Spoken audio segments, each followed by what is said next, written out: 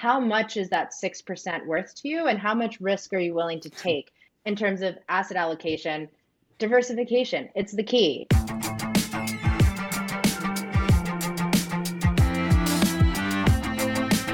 This is Jason Yanowitz, and you're listening to Empire.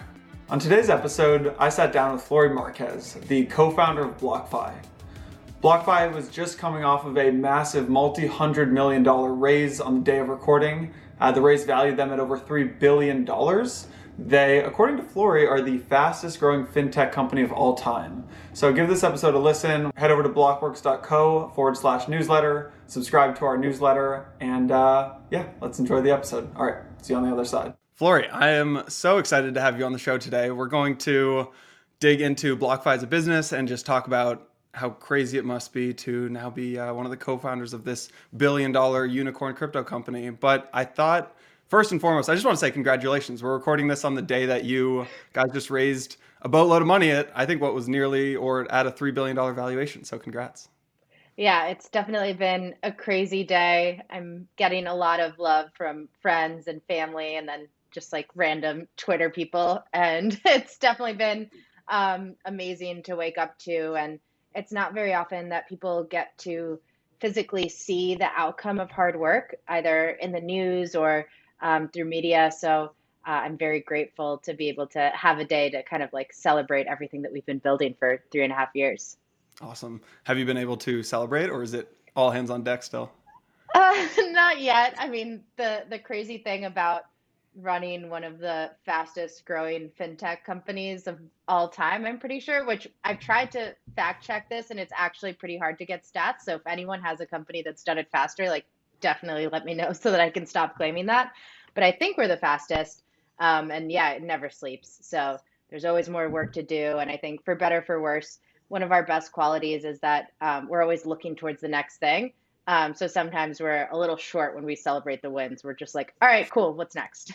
Yeah, I think that's the nature of building a business. So what happened today? So the press release comes out, or TechCrunch covered you guys. We wrote a story about BlockFi's announcement. Can you tell us about a text that you received or a call from like a family member or like a high school friend, or did anyone reach out that you're like, oh my God, I haven't talked to them in years? Yeah, I think my favorite texts are from people who actually don't work in startups that are kind of trying to understand the magnitude of it. So one of my friends is like runs his own like music producing business, and he texted me and he was like, "Wait, so does this mean you're the COO of a multi-billion dollar company?" And I'm like, "Yes," and that is an insane thing to say because 3.5 years ago, Zach and I were just like two kids who had this idea and we tried to give it our best shot. And I think anyone who starts a business, and you know this as well, you don't plan for success, right? You plan to put your best foot forward and do everything that you can. But I think if your expectation is to have the success that we have, there's a lot of tests that happen along the way. So it's just incredible to be here. And I think it's definitely a pinch myself moment. What does it actually feel like to, I mean, I know a lot of your wealth is now tied up in private startup equity, but what does that feel like? So I think, completely honestly, it feels like a huge responsibility. So everything, I think what's really cool about Zach and I as founders is that everything that we have is what we built for ourselves. Both of us kind of, didn't have a lot of family support growing up. So everything that we built is like what we worked for ourselves. And I think coming into success to me is like a responsibility to do good with it. And also, I don't have a lot of examples of how are you supposed to manage, your own portfolio and all these things. So there's a lot of learning to do both in managing a business and, when these things happen outside of managing a business. We'll talk about why BlockFi is amazing, all that kind of fun stuff. But the first half of the conversation will focus on just your story and what it's been like to build what I think is the fastest growing fintech company of all time. So I think, we can use that. We can use that until someone disproves us. So can you just tell me about your upbringing and your family's from Argentina? Like, how did that influence what you're doing now? Yeah, so I was the first person in my family to be born in the US. English is actually my second language. So I didn't speak any English, and my parents just said, all right, we're going to send you to kindergarten and you'll just like learn the language on your own. Growing up, going between Argentina and the US gave me a point of view in terms of like how cultures work and the differences between countries that a lot of people don't have access to. And so simple things that we give for granted in the US, like the ability to have multiple credit cards and get things for free as a result of the credit card usage, and having even access to a savings account. Many countries, many citizens in countries around the world don't have access to that. It was very humbling growing up to kind of see the differences between what my cousins were experiencing in Argentina and what I had access to in the US. So they really control what goes in and out of the country. So, for example, each individual is limited in the number of US dollars that they can buy on a monthly basis. The Argentinian peso is extremely volatile. And the concept that it's hard for people in the US to wrap their minds around is like how hyperinflation can destroy an economy. So, to contextualize it, when I was going down to Argentina when I was a kid, the exchange rate for the US dollar was 1 to 2. When I went to Argentina the last time, the exchange rate for the dollar was 1 to 85. So the value of everyone's savings and their purchasing power basically decreases every year that goes by. And it's so high that corporate tax rates are over 100%, which is something like we can't even imagine because the value of the peso is so much lower at the end of the year that the tax rate has to be that high. Really, their only recourse is a lot of times to have all their savings in cash, like stored under mattresses. Many people are just living week to week. And then on the socioeconomic level, it impacts individuals' drive to start their lives, right? Like, what's the point of graduating and getting a job and saving when everything that you earn is going to be worth less just by sitting there? And so there's a social impact to having an unstable government. And one of the most exciting things I think about crypto is actually stable coins and giving people an easy exit into the stability that we have in the US dollar. I understand now why Zach. So Zach messaged me and said you have to ask Flory about stablecoins. So now I Yeah, see the connection. because it's like it's one thing to like have cash sitting under your mattress, but to be able to use an app like BlockFi or Gemini or anything else that's available in Argentina and be able to store that digitally instead of in your home is a major game changer. Do you have users right now in Argentina? Yeah, we have users all over the world. Around 30% of our clients are from overseas, and we've never actively marketed in other countries. Wow. So we have people like in Australia, in Japan, in India, in Argentina. I think last week we just made our first US dollar loan to Peru. And it's incredible to me because I think it speaks to how much people in other countries need these financial products that they're willing to find us themselves organically and convert themselves without ever us having to do anything to reach out to that client. So I'm really excited over the next few years as we start to translate our website and our services and offer client service in different languages because I think it's really going to make an impact in countries outside of the US. Totally. So let's talk about kind of the, go from your childhood before BlockFi. I mean, you went to Cornell and then you had kind of worked in banking or sales and trading or something on Wall Street. Was it the dream to be a banker, or like what was the dream when you were, what you graduated college, you're like, I'm going to spend my life on Wall Street. Like what was the dream here? Yeah, I mean, I don't want to like throw anyone under the bus, but if you like wake up and your dream is to be a baker, I think there's some evaluation you have to do there. Yeah. But no, so I really knew that I had to be financially independent when I graduated, and I had student loans that I had to pay off. Skill wise, I had a hard time in college kind of figuring out what I had to do or what I should do because I'm a generalist. It's not, some people are like amazing at engineering or amazing at calculus and they know, you want to go into the research space or you want to go into education. For me, I'm just good at learning things from scratch and problem solving. And I was like, I don't know how you turn that into a career. I always was trying to like do more than my job, which is not what people want you to do in a 20-year-old financial institution. So they'd ask me to like update the deck, and I would update their 20-year-old deck and then come back at them with like 3 new slides. And I'm like, this is really what I think you should present in terms of like what I'm seeing in terms of PE ratios. And I remember them like very politely being like, we appreciate the extra work, but like delete, delete, delete. And so after a couple years, I kind of knew that it wasn't the right fit. And but I think having immigrant parents, there's a huge emphasis placed on job stability. And I think that's also just from a previous generation where like people just used to stay in their jobs much longer. So I remember 6 months in calling my mom and saying like, I think I want to switch jobs, and her saying like, you just haven't learned enough yet. Like you'll ramp up and you'll get used to it. And 2 years later, it hadn't changed. So then I actually knew that I wanted to go into fintech and was boarding a plane to go visit my friend in Spain. And I met a random guy on the airplane, and we started talking, and he asked me what I did. And I thought, I wonder if I should just tell this random stranger that I'm interested in switching jobs. Like that felt like a weird thing to say, but I was like, screw it, I'll just do it. And his best friend ended up being David Haber, who is the CEO of Bond Street, who had just raised a Series A. And he was like, oh, if you want fintech, like you should talk to my best friend. And that's how I got connected with him. So it's very like serendipitous. So I kind of like nagged my way into working at Bond Street. And then from there, I transitioned into BlockFi. I think the lesson from this podcast should be always strike up a conversation on an airplane. Yeah, please talk to strangers. yeah, exactly. It was a nice lesson, Flory. Did you, at that point, realize that you wanted to eventually build your own company in the fintech space, or did that come later on?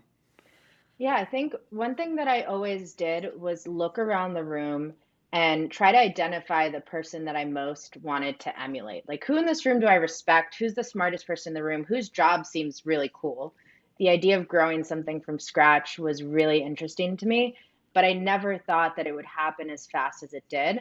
I think I was 25 years old, and I always thought I would need a couple more years of experience. There's one piece of advice to anyone who's at a startup or wants to start their own business. It's to take as many jobs as you possibly can, to learn everything, including the jobs that nobody wants. The jobs that nobody wants are probably the ones that are going to teach you the most. So at Bond Street, for example, like they needed someone to take care of loan servicing. And loan servicing is a pretty dry topic. Yeah. How do you calculate interest and take a payment from someone's bank account at scale? And I was like, I'll handle that, and I'll do my other job. And I also want to learn how to do credit underwriting. So at one point, I actually had 3 different jobs, and I would just manage my day and work more hours to just be able to learn as much as possible. And so by the end of my time there, I was the head of portfolio management. So I was in charge of everything from how do you originate loans? How do you service them? What do you do when businesses get in trouble? How do you help them get back on track with payments? That was when Bond Street went through the acqui-hire process, and the rest of the team was going over to Goldman Sachs. But I had a really interesting opportunity because there was a $125 million loan portfolio that Bond Street had outstanding. And if you can imagine, if we were to shut down the website, then everyone who had borrowed those loans, sometimes what happens is people get confused and they think they no longer have to pay back their loan because the website isn't working. And that's not the case. The investors wanted me and another colleague of mine to stay on to keep the website alive and continue servicing the portfolio. So I actually, at 25, ended up leading. I'd never done this before. I found a lawyer. I led an acquisition. I bought the servicing portion of Bond Street. And then I found myself basically with a full-time job and the flexibility to manage my own hours and do whatever I wanted to do. Wait. So Bond Street gets acqui-hired. You and like one other person stay on. You basically find a lawyer, acquire this loan book, and then you are now the CEO of this loan book? Pretty much. Okay. That's crazy. Are you, and what ended up happening with that? Is there still this loan? No, the loans pay down. They had like an average life of around 2 years, right? So the loans were going to wind down, and we would just get a servicing fee while the loans were still outstanding. But it was crazy because on one hand, I had the job stability of going to Goldman Sachs, which is like every immigrant's parent's dream is that their child eventually works for Goldman Sachs. And this other crazy option of potentially being my own boss and like having to figure out my own medical insurance and doing this like crazy deal to manage the portfolio with one other person. I ended up having basically the ability to pay myself. And so I sat there and I was like, okay, I could basically travel the world and do this remotely, right? That'd be pretty cool. Like I can just go to a beach and hang out and do this job. But I'm a little bit of a crazy person. And instead, I thought to myself, I've never really felt like I've stretched my brain as like far as I can stretch it. What would happen if I did this job at night and started another company during the day and use this second job to like pay myself so that I have time to start something from scratch? And that's when I started looking at my network. I saw that Zach had this idea to build BlockFi, and that's how we teamed up. Sounds like a really sane thing to do. Just run two companies at once. It was really hard to do something from like 9 to 6 or 7 p.m. and then come home and kind of like take a 10-minute break and then start a completely different job where the other people have no idea what you went through during the day. I'm obviously glad I did it. I don't know if I'd be able to do it again. I feel the exact same way. So Mike and I, when we co-founded Blockworks, it was the end of 2017. He worked in consulting, and I worked at this data analytics company called Sisense. We would wake up at like 4:30 every morning. We would send LinkedIn messages, like hundreds of LinkedIn messages to people till like 7 a.m. to try to get them to come to Blockworks events. Then we'd go to our job, and then we'd come back and then send more LinkedIn messages and cold emails and cold calls. And it was just like it was a grind for 6 months. Yeah, and I think that that's like the really interesting thing about starting companies. And if there's one thing I can do with BlockFi and everyone who works at my company or anyone who like cares to listen to me speak, it's to kind of demystify how to do this, right? Like tell people like, yeah, you have to work two jobs. You don't have to already have, hundreds of thousands of dollars saved up to start it. Your time is valuable, and if you can do extra work on the side to get something up and running until it can pay for itself, that's a completely legitimate way to start a business. Yeah. So you meet up with Zach. You sync up with Zach. Did you know Zach before? Was he a friend of a friend? Zach worked at a company called Orchard, which was a data aggregator for loan originators. So Bond Street, my last company, and Orchard worked together. Hmm. And Orchard was always putting on these events. So I would always see Zach at the events. Zach had actually like pitched me their product way back in the day.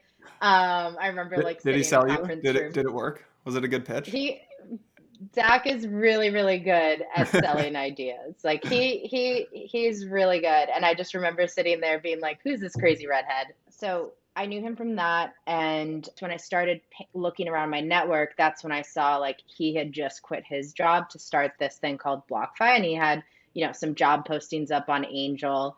And so I pinged him and I was like, hey, what's up, dude? Do you want to talk? Like, you want to build a lending business? Like, I know loans. And the day before, I had been sitting in the Goldman offices talking to like senior leaders there, and they were going to make up this amazing job for me where I'd get to learn how to code and like make up products for Marcus, which was like my dream, was to learn how to code and be able to work at the same time. But the second I sat down with Zach and he told me his idea, and he was like, look, we're really early in the space. There aren't many people building financial products or with financial services backgrounds building in crypto. We could be some of the first people to build like a legitimate VC backed business and kind of be at the beginnings of this thing. Two things: it was something I knew how to do, so I knew loans backwards and forwards. I knew the regulators, I knew how to build it, I knew the lawyers we had to use.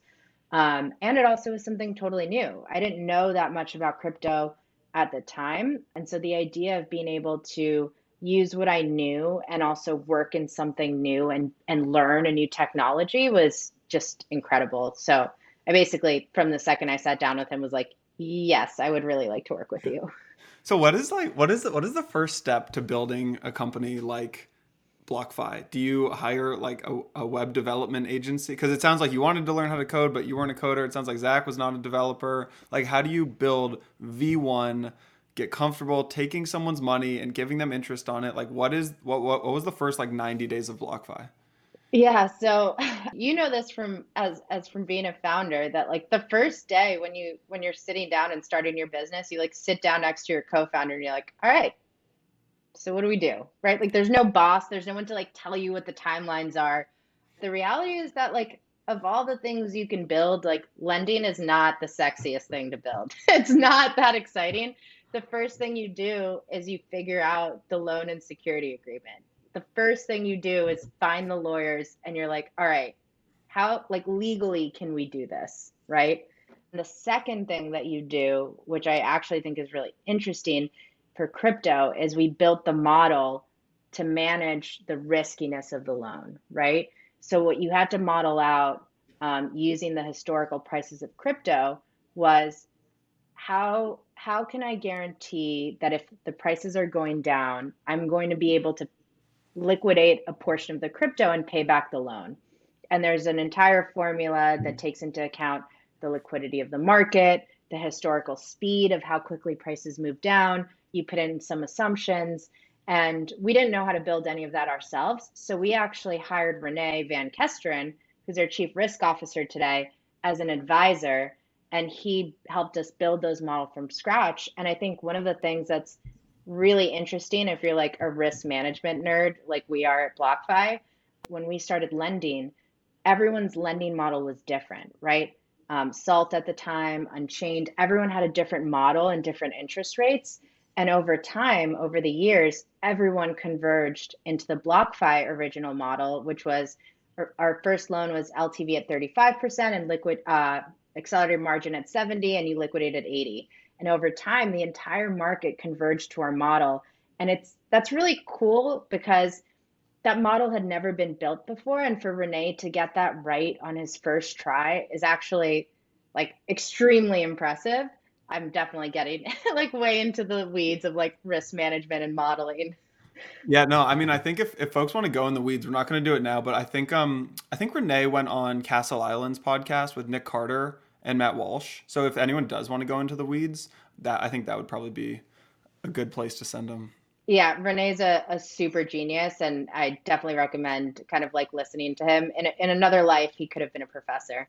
One of my favorite early BlockFi stories is when you guys got confused with a pawn shop. Oh yeah. Is what I've heard through the grapevine. So what's that Yeah. story? What happened there? If you want to make loans in the US, the thing that's really complicated is that the rules are different state by state. So in some states you need a license, and in some states you're fine without a license. And I knew from my time at Bond Street that the hardest state to get a license in was California. So I was like, all right, if we're going to start this, let's go for the hardest one first, because that one's going to take the most amount of time. And when I applied to the state of California, we were actually the first lender to actually explain to them fully what we were trying to do. There were actually other lenders who had gotten a license, but they hadn't mentioned that they were touching crypto, which is like everyone does things their own way.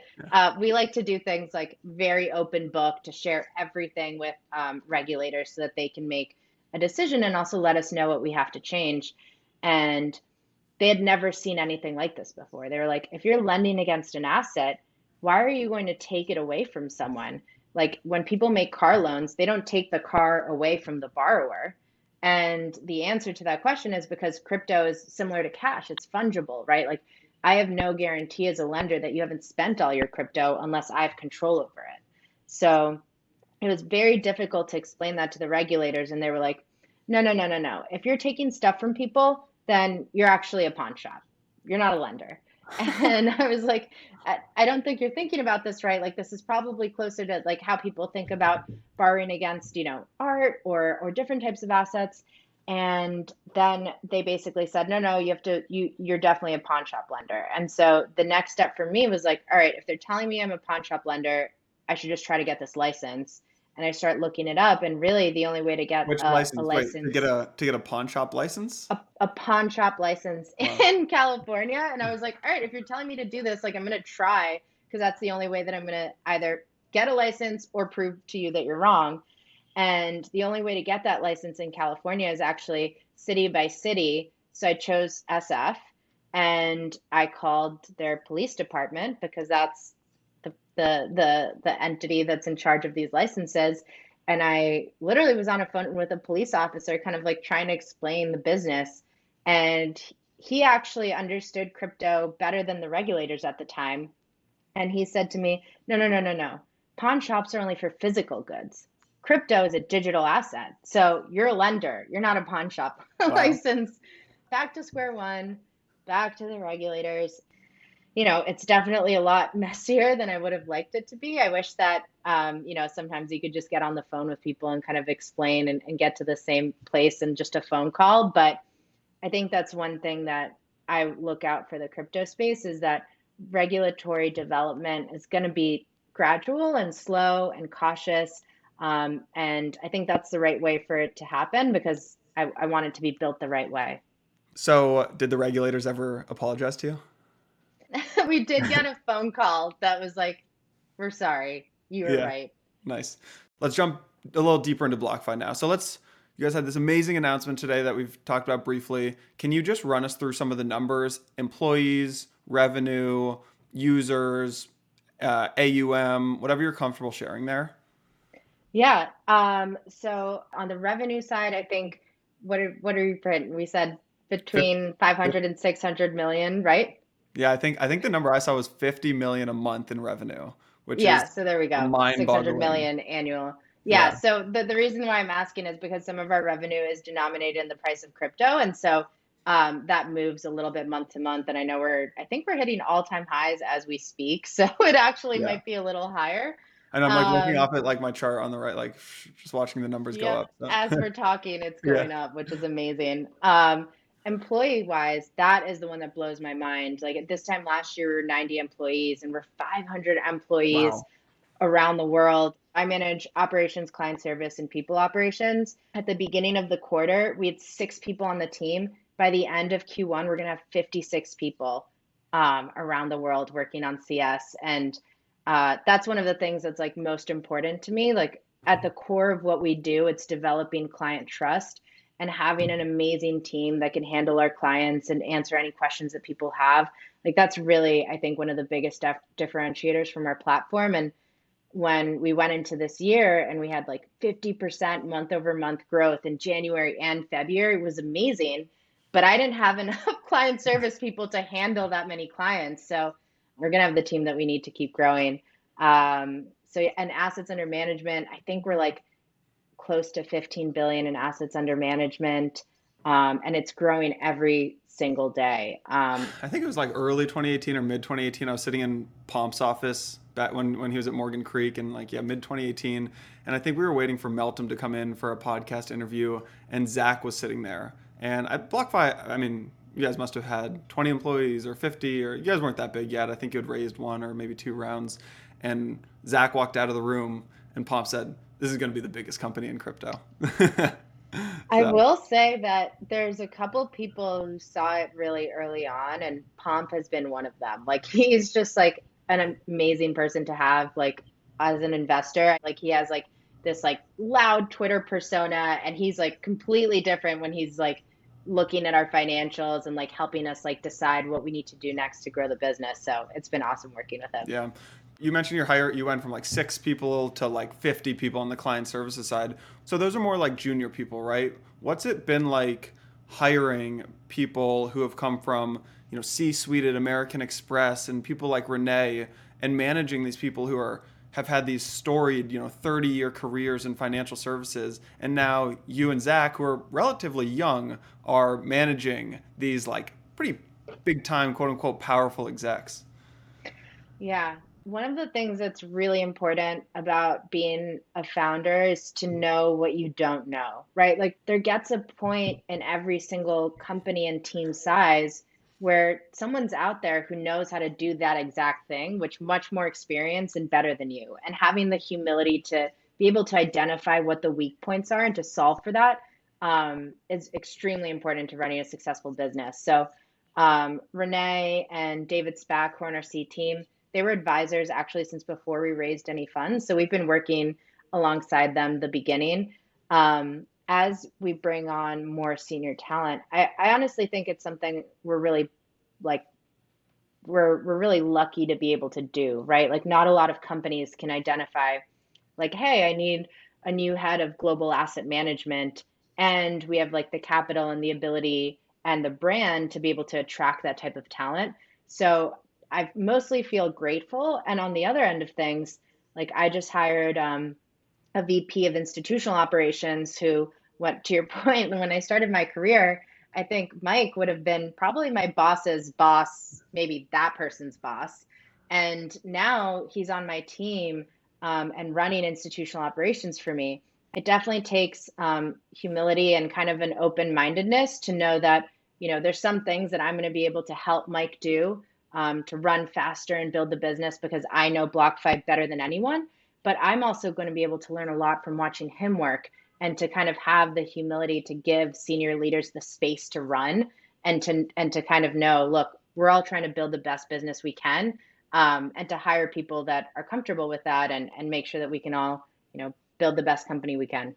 Yeah. What's the selling point? Like when you're pitching someone like Mike to come on board, do they care about equity? Do they care about salary and compensation? You obviously have to pitch the vision. Like, how's it been, one to one kind of quote unquote selling or pitching these people to join BlockFi?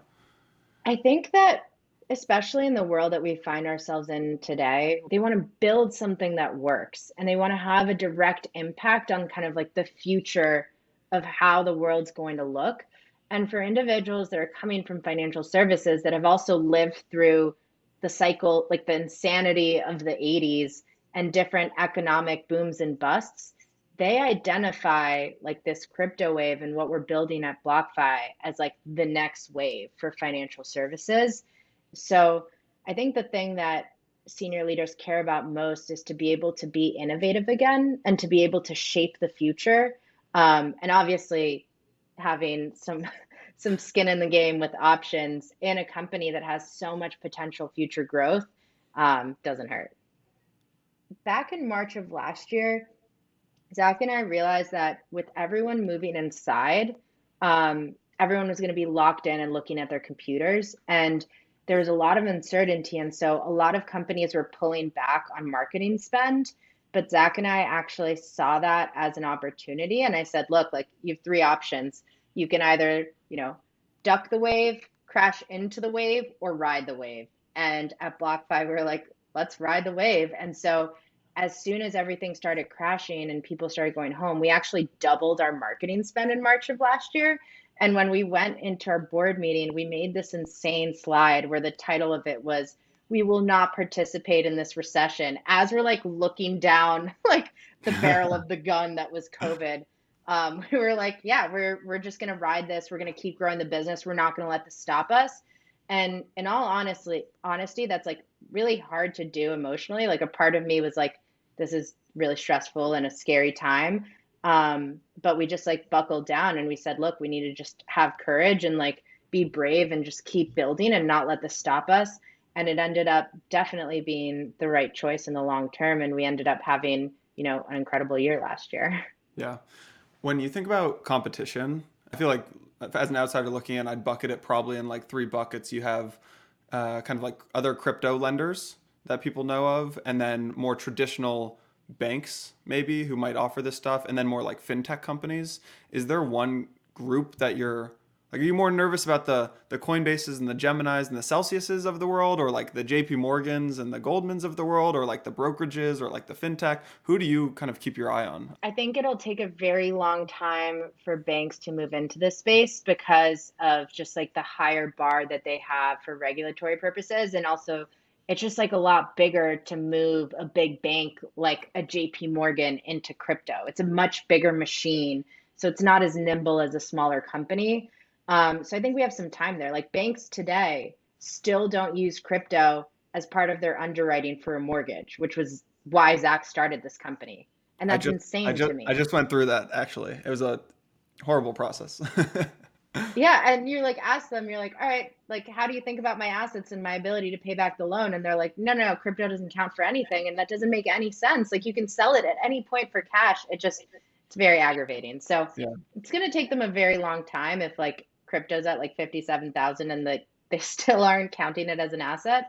In terms of other crypto companies, one thing I really believe in is that we're so early in the story of crypto that I don't really like believe in kind of like knocking each other down. Like we need more crypto companies that are building in the right way in the space because it's not about like BlockFi versus Celsius, right?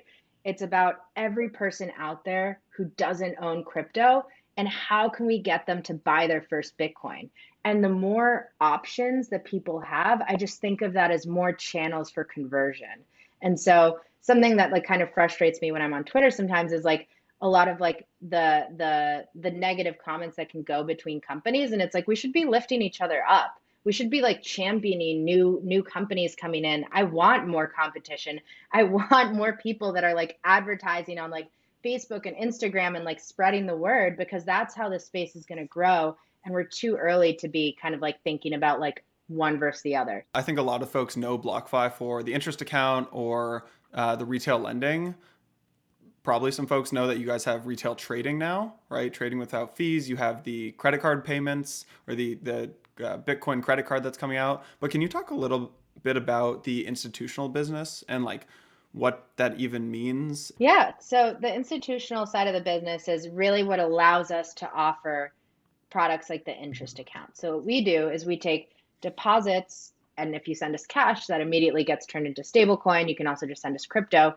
We take all of those assets, and this is really important, and we lend it out to institutional investors, typically in the same asset type that clients are lending to us, right? And that matters because a lot of people ask like what's going to happen when the price of crypto drops, and the reality is that we're lending in the same asset type. So they pay us interest denominated in Bitcoin, and then we flow that Bitcoin interest to our consumers, and then we make a spread in the middle. You can kind of think about it as a marketplace. The institutional side of the business is, they have a sales team. So that's in charge of going out to old school traditional financial houses like Acuna Capital, Susquehanna, Fidelity, and a lot of those institutions have also invested in BlockFi. And we basically either introduce them to crypto for the first time, or we help fuel their existing trading strategies. We also have an OTC desk. We have a private client desk. A lot of what we do is taking old school financial products and applying them to crypto and presenting it in a way that traditional investors can understand and they're used to working in. So you mentioned Susquehanna. I want to dig deeper into that just to make sure people really understand like what's going on under the hood here. So Susquehanna, right? They trade, they make money. They're a trading firm. So they want to borrow Bitcoin from BlockFi. Retail will put their Bitcoin on BlockFi. BlockFi gives them interest on it. You then lend it out to Susquehanna. Why does Susquehanna want that Bitcoin? Over the last decade, traditional finance has been in search of yield. So there's been a lot less volatility and a lot less ability to generate yield through trading strategies. And so everyone that works in crypto knows it's extremely volatile. Volatility is opportunity. And this is huge for traditional financial institutions because now they have a new area where they can generate yield through traditional trading strategies. So the reason why Susquehanna would want to borrow crypto instead of buy the Bitcoin that they're trading with themselves is because when you buy Bitcoin, you're taking a price bet, right? You now own it on your balance sheet and you're betting whether or not it's going to go up or down. For a lot of these trading strategies, they just need to have, like, let's say it's something simple like an arbitrage between two exchanges, right? Like, let's say the price of Bitcoin is different on one exchange and the other, and you can quickly sell on one and buy on the other. You can borrow the crypto from BlockFi and place that trade and make the yield without ever placing a bet on whether Bitcoin's going to go up or down. So that's like one of the basic reasons why they would borrow it, really because they don't want to hold it on their balance sheet and also to fuel their trading strategies. Got it. Makes sense. The other question that I posted on Twitter, I said, my friend is considering putting she has $100,000 in Bitcoin. She's considering putting all of it onto BlockFi. True story. I said, good idea or bad idea? Got like 500 responses and like 1,200 likes, and people were freaking out. And they said there was a range of absolutely not to absolutely yes, I already do that, to, well, probably the safe options like put 20% on. Well, my first answer is, and to anyone watching this, like, please, for the love of God, turn on 2FA and whitelisting. our products are not FDIC insured, and hackers are out there, and once crypto is gone, it's gone. So if you have $100,000 worth of crypto or any amount of crypto, please turn on the security settings on any account that you're using, not just BlockFi, including your Gmail. But in terms of asset allocation, diversification, it's the key, right? I'm not going to tell you to manage your portfolio in a different way that I would manage my business. I don't think anyone should have 100% of their assets in one place, right? Like that's not how I manage my fiat. So I think crypto is the same way, where it's really up to each individual's risk tolerance. Like how much is that 6% worth to you, and how much risk are you willing to take? And from that, you can back into, all right, maybe I want to keep, 50% of my assets at Gemini, 25% with BlockFi, and day trade the rest of the 25%. But I really do believe in portfolio diversification. And I think that's true for any asset. You mentioned insurance. What's like why doesn't BlockFi have FDIC insurance, and what are the steps to get there? So FDIC insurance doesn't exist for crypto. That's the short answer. Insurance doesn't exist for our types of products. If it was easy to get, trust me, I would get it. And so I think the path forward in terms of insurance is we really have to, like everything else that we've done at BlockFi, build it ourselves and build a model of like self-insurance or passing insurance through. It's something that I would love to have on the platform. And I think if we had it, I would feel much more confident telling your friend to put more on the BlockFi platform than, a percentage of her portfolio. I love the idea of insurance. There's a million things we have to build, but that's very important to me. And I can tell you that we're working on it, but I can't promise any dates. Got it. All right. I'm done drilling in. I think people can, you guys have good support. So if people really have questions for BlockFi, they can reach out to your support team. I have a few more and questions. Also watch Renee's podcast, because he's like so much more technical than I am, right? Like I'm the builder. I know how to hire 500 people and like get everyone to run in the same direction. Like Renee's your technical guy. Yeah. So go listen to, what is it? Castle Island's podcast with Nick Carter and Renee. I have a few more questions here to wrap it up. When you guys raised 30 million, I remember, I think it was you who said, we're going to do 3 things with that 30 million. We're going to build a mobile app. We're going to get better bank integrations, and we're going to build a credit card with Bitcoin rewards. What are you going to do with, how much did you guys raise today? I think 350 million. So, okay. So with 30 million, you could do that. What do you do with the headline number? Yeah. What do you do with 350 million? So the reality is continue to build the business and diversify our products, right? So far the credit card waitlist has had, I think, over 120,000 people sign up for the waitlist. That's a lot bigger than what anyone was telling us we'd be able to get. So I think we need to meaningfully expand the business there, diverse options in terms of how you use those products, expanding overseas. There's a million different things that we need to build. And we know exactly how we're going to put those assets to work. And I think what you're going to see is continued rapid growth and expansion of our products. Nice. You've got a nice little war chest now. I'm assuming you'll end up making a few acquisitions. Can you give a little preview of how you're thinking about the M&A space? Yeah. I think we really think about companies that could bring synergy to what we have.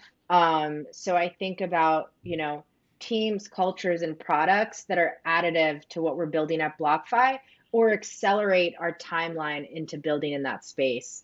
It's like, how do we scale client service faster? Like, what are the solutions to building that? So yeah, I think we look at products, teams, and culture that help us accelerate our roadmap and get to where we want to be faster. Amazing. How frequently do you guys get acquisition offers?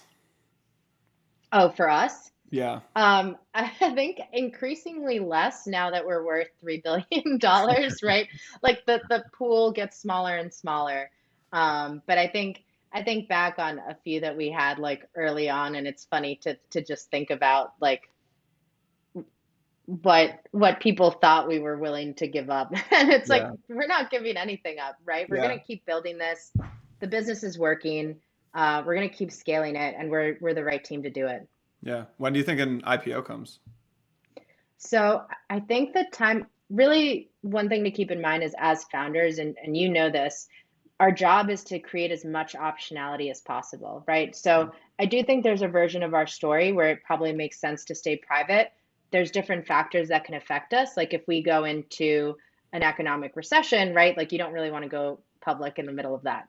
And then on the other hand, right, there's a lot of benefits to going public early. So a ton of our clients want to invest in our business. And unfortunately, like every single round, it's been a battle to just get our existing investor space to invest in BlockFi. Hmm. And one thing that Zach and I want to do is to make it available to our long-term supporters to be able to like participate in our future growth. And so one thing that we would love is if we do go public to do it as early as possible so that there's still upside for our supporters. I think the timeline realistically is probably like if we do all steam ahead 18 months from now. But as we talked about earlier, this is crypto and regulators move slowly with us. So it's probably a little bit more complicated than your average fintech IPO. Nice. We'll wrap it up with two questions and then you can ask me one question if you want. What's the most controversial decision you've ever had to make at BlockFi?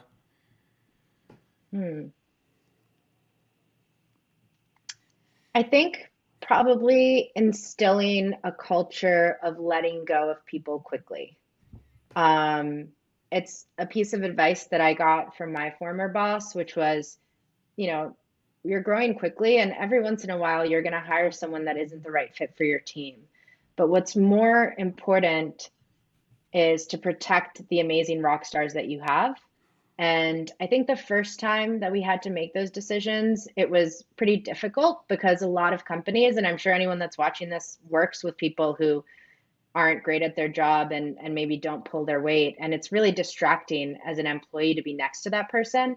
And as the person in charge, it's also one of the worst experiences that I can have is to like take someone's job away.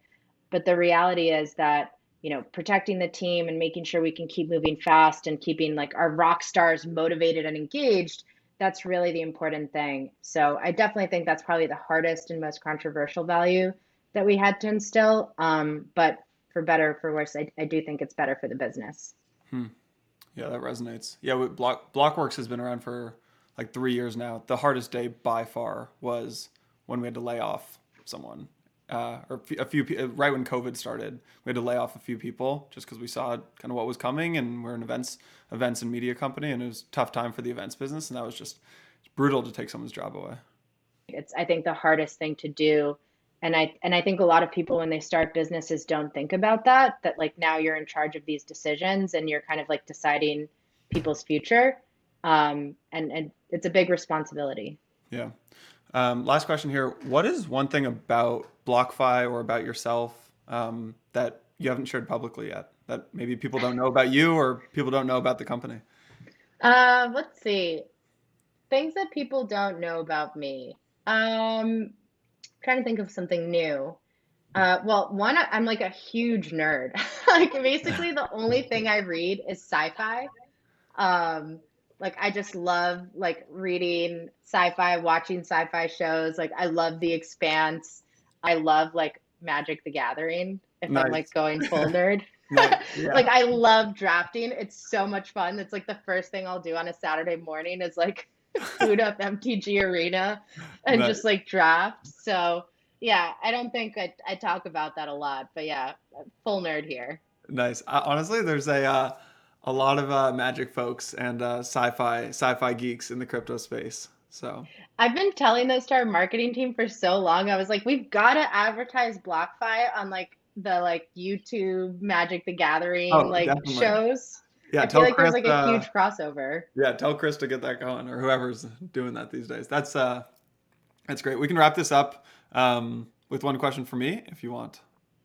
Yeah, I would say that I can assume that COVID was like an extremely challenging time for you as a founder. And I think, you talked about having to do layoffs, but it kind of does feel like we have a line of sight into at least having some control over knowing what this next year is going to look like for us. As you think about like 2021 planning, how are you thinking about like shaping your team and the growth of your company? Yeah, that's a good question. So going back to COVID last March, I mean, crazy, you were talking about the 50% drawdown one day, March 12th, our revenue fell 80% month over month. So like January and February of last year were incredible for us, like record months. And then just like right out of the gate, our revenue fell 80%. And it was just, I mean, it was definitely the toughest thing I've ever gone through. Had to lay off a few people. But since then, I mean, we ended the year with 8 employees. We're up to 15 now. We're hiring 7 more.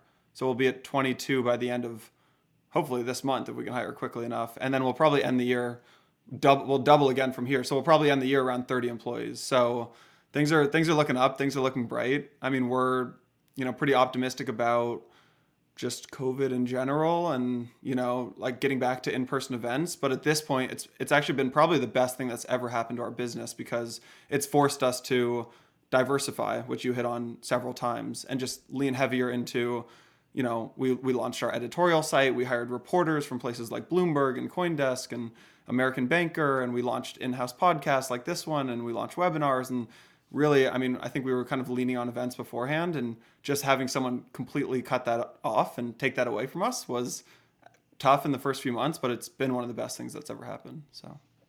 Yeah, and I'll leave you with one thing. I do think that your editorial site is like some of my favorite like UI design in terms of like the cleanliness of it. Oh, it's like one of my favorite sites. Well, shout out Wheelhouse, who's our agency who helped us on that. Yeah, we spent 8 months on it. So like just interviewing people, and we basically wanted to create a site that felt, if you took a 50-year-old gray-haired hedge fund manager, something that he or she would feel comfortable sending to their colleagues. So happy that you like it.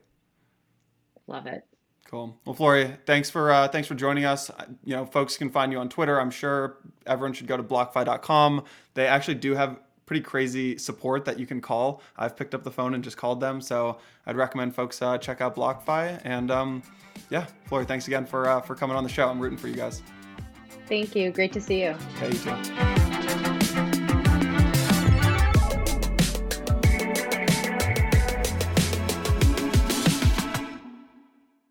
That was Flory Marquez, the co-founder of BlockFi.